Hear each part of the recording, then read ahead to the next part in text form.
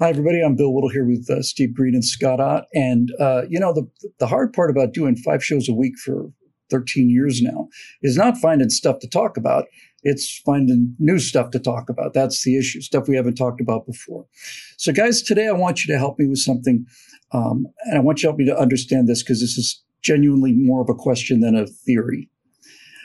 I want to talk about the murderous rage that exists in some people towards the anti-vax people. So I'm actually talking about the anti-vax people. And in order to make this something fresh and new and not about COVID again and all the rest of it, let's just completely depoliticize this whole thing because I want to understand the emotional dynamic behind it. So forget about COVID, forget about Fauci, forget about Biden, forget that. Let's go back to 1878. There's a yellow fever epidemic in Memphis, and 100,000 to 150,000 people killed in a city that size at that time was brutal. Brutal. The CDC says that there's a vaccine for yellow fever. You usually take it once, and it provides immunity for the rest of your life, and it's 99% effective plus or so on. So here's where I want to go with this.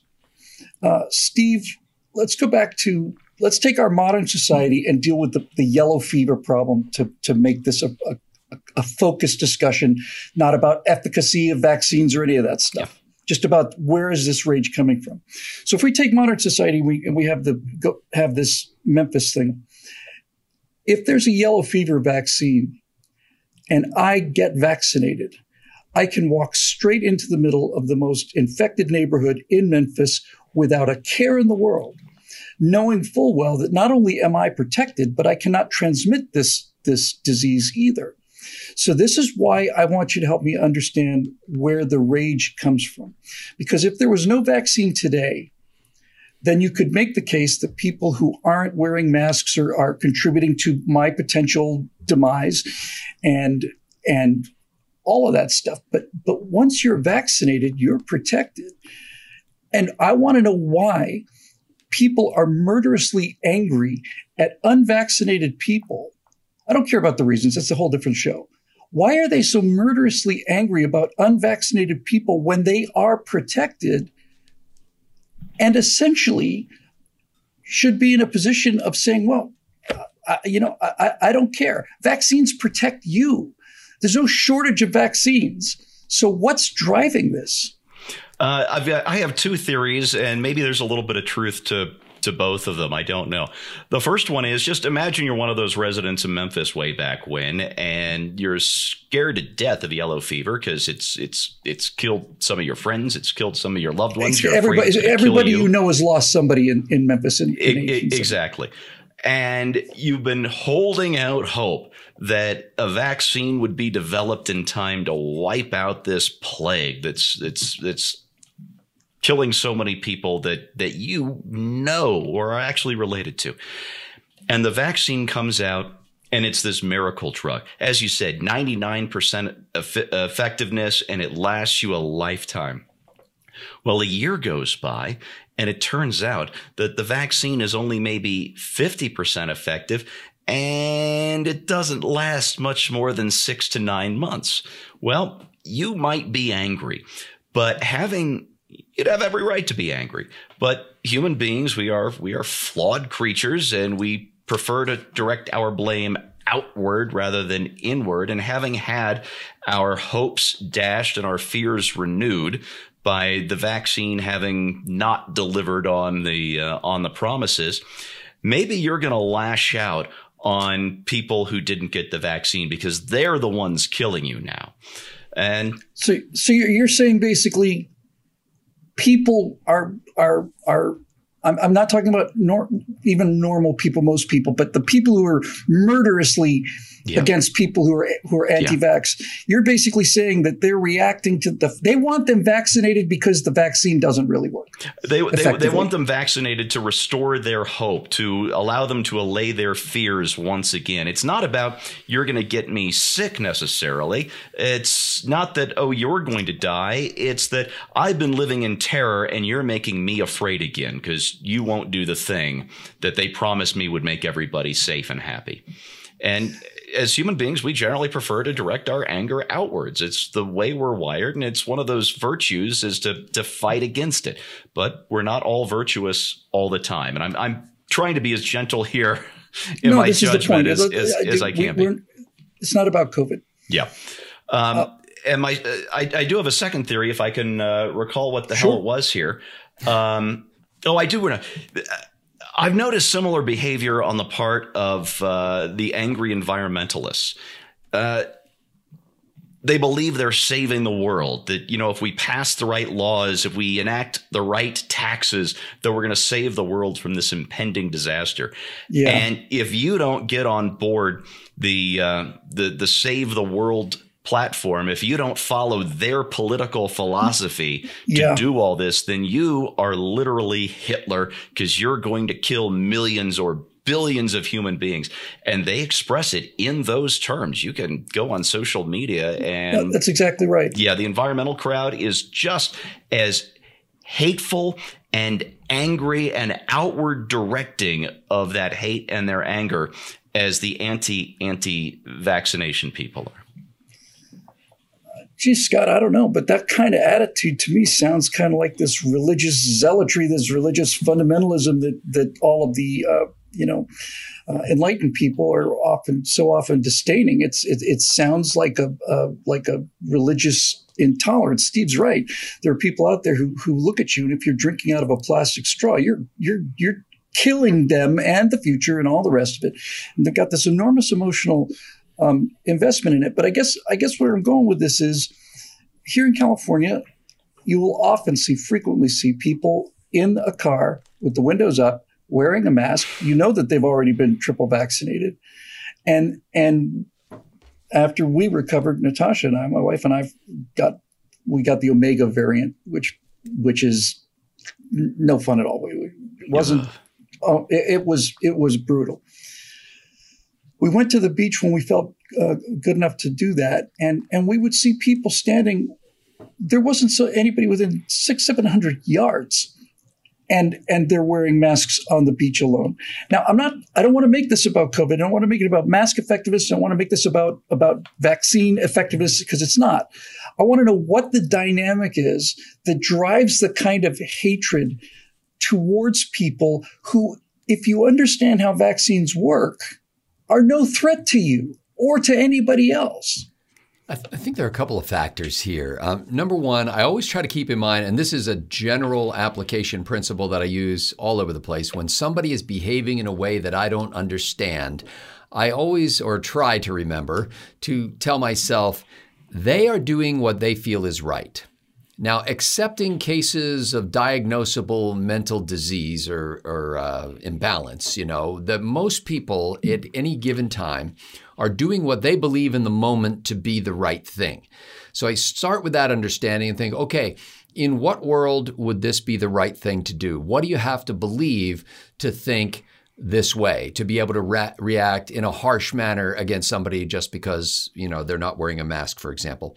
The other thing is to your point about people who are already isolated and wearing masks as if they were traveling in crowds when there was a yellow fever epidemic going on.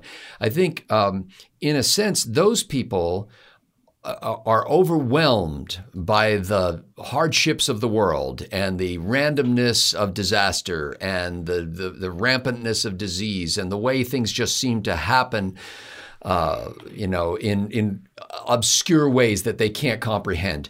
And so they feel they must do something. And what can you do if you're not a scientist involved in a research project or a doctor or a nurse actively helping people? You can play your part. You can put on a mask, even though you may understand that the mask isn't going to do anything for you or anybody else. You may be able to put on the mask to basically say, look, we're all in this together. Here's my sign that I'm in this with you. I want you to do the same thing, because if we would all do this, we don't necessarily all need to do this, but if we would all do this, then some people would be helped. And it upsets them because they're already feeling overwhelmed by the chaos of the world, and they're trying to do something and you're not. That's it. And if you're not participating in it with them, then that adds to their feeling of overwhelm. Like, holy cow, what good does it do if I wear a mask in a sealed car by myself if that guy next to me at the light isn't doing the same thing? There's always this sense like I am exerting myself here and doing something uncomfortable for nothing. There's no benefit to it because we can't get the rest of these lunkheads to do it as well. And so there's that. It's a disease is a social phenomenon. And if you're not getting the vaccine or you're not wearing the mask, for example, you're not acting as if you are part of society. You are acting as an individual. And that is offensive to somebody who thinks on a societal scale. And, there's always the kind of the snarky insult to progressives is they love people, they just don't like any particular person. And that's that, that's that kind of idea. It's like we want to save the world, but not you. And then there's the final factor beyond that sort of societal thing is that there are lots of people, and this is regardless of disease or anything else, who are in general rules-abiding people. And the way that they function in society is if the teacher told them in second grade that they needed to sit at their desk with their feet in front of them and their hands folded on their desk, well, then they take great pride in doing so. And they're quite annoyed if the guy at the desk next to them has his feet off to the side and his hands in his pockets. And so that's disturbing their zeitgeist. It is disturbing their worldview, and that is upsetting. And so I tend to think of angry people as being scared people. And I don't mean that as an insult. I mean that when somebody is reacting harshly to you, sometimes if you step back and say, and to yourself, without insulting the person, say, I wonder what she's afraid of. I wonder what she's afraid of, because something is scaring her if she's having an irrational reaction to you, unless, like I said, she's completely lost rationality and is mentally diseased. Well, there's a fair amount of that particular pandemic here in California, but that's not really the point. This has been enlightening to me from both of you guys. We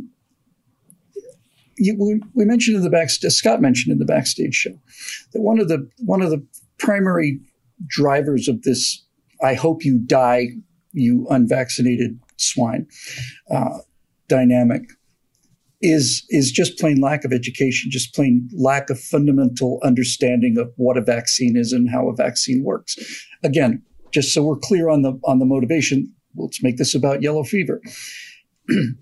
My entire question arose from the fact that if yellow fever is killing everybody around me, and a yellow fever vaccine is developed and I am vaccinated, then it doesn't matter what those people are doing. It doesn't affect me. Also on the backstage show, we talked about during the early stage of the pandemic and the whole idea of herd immunity.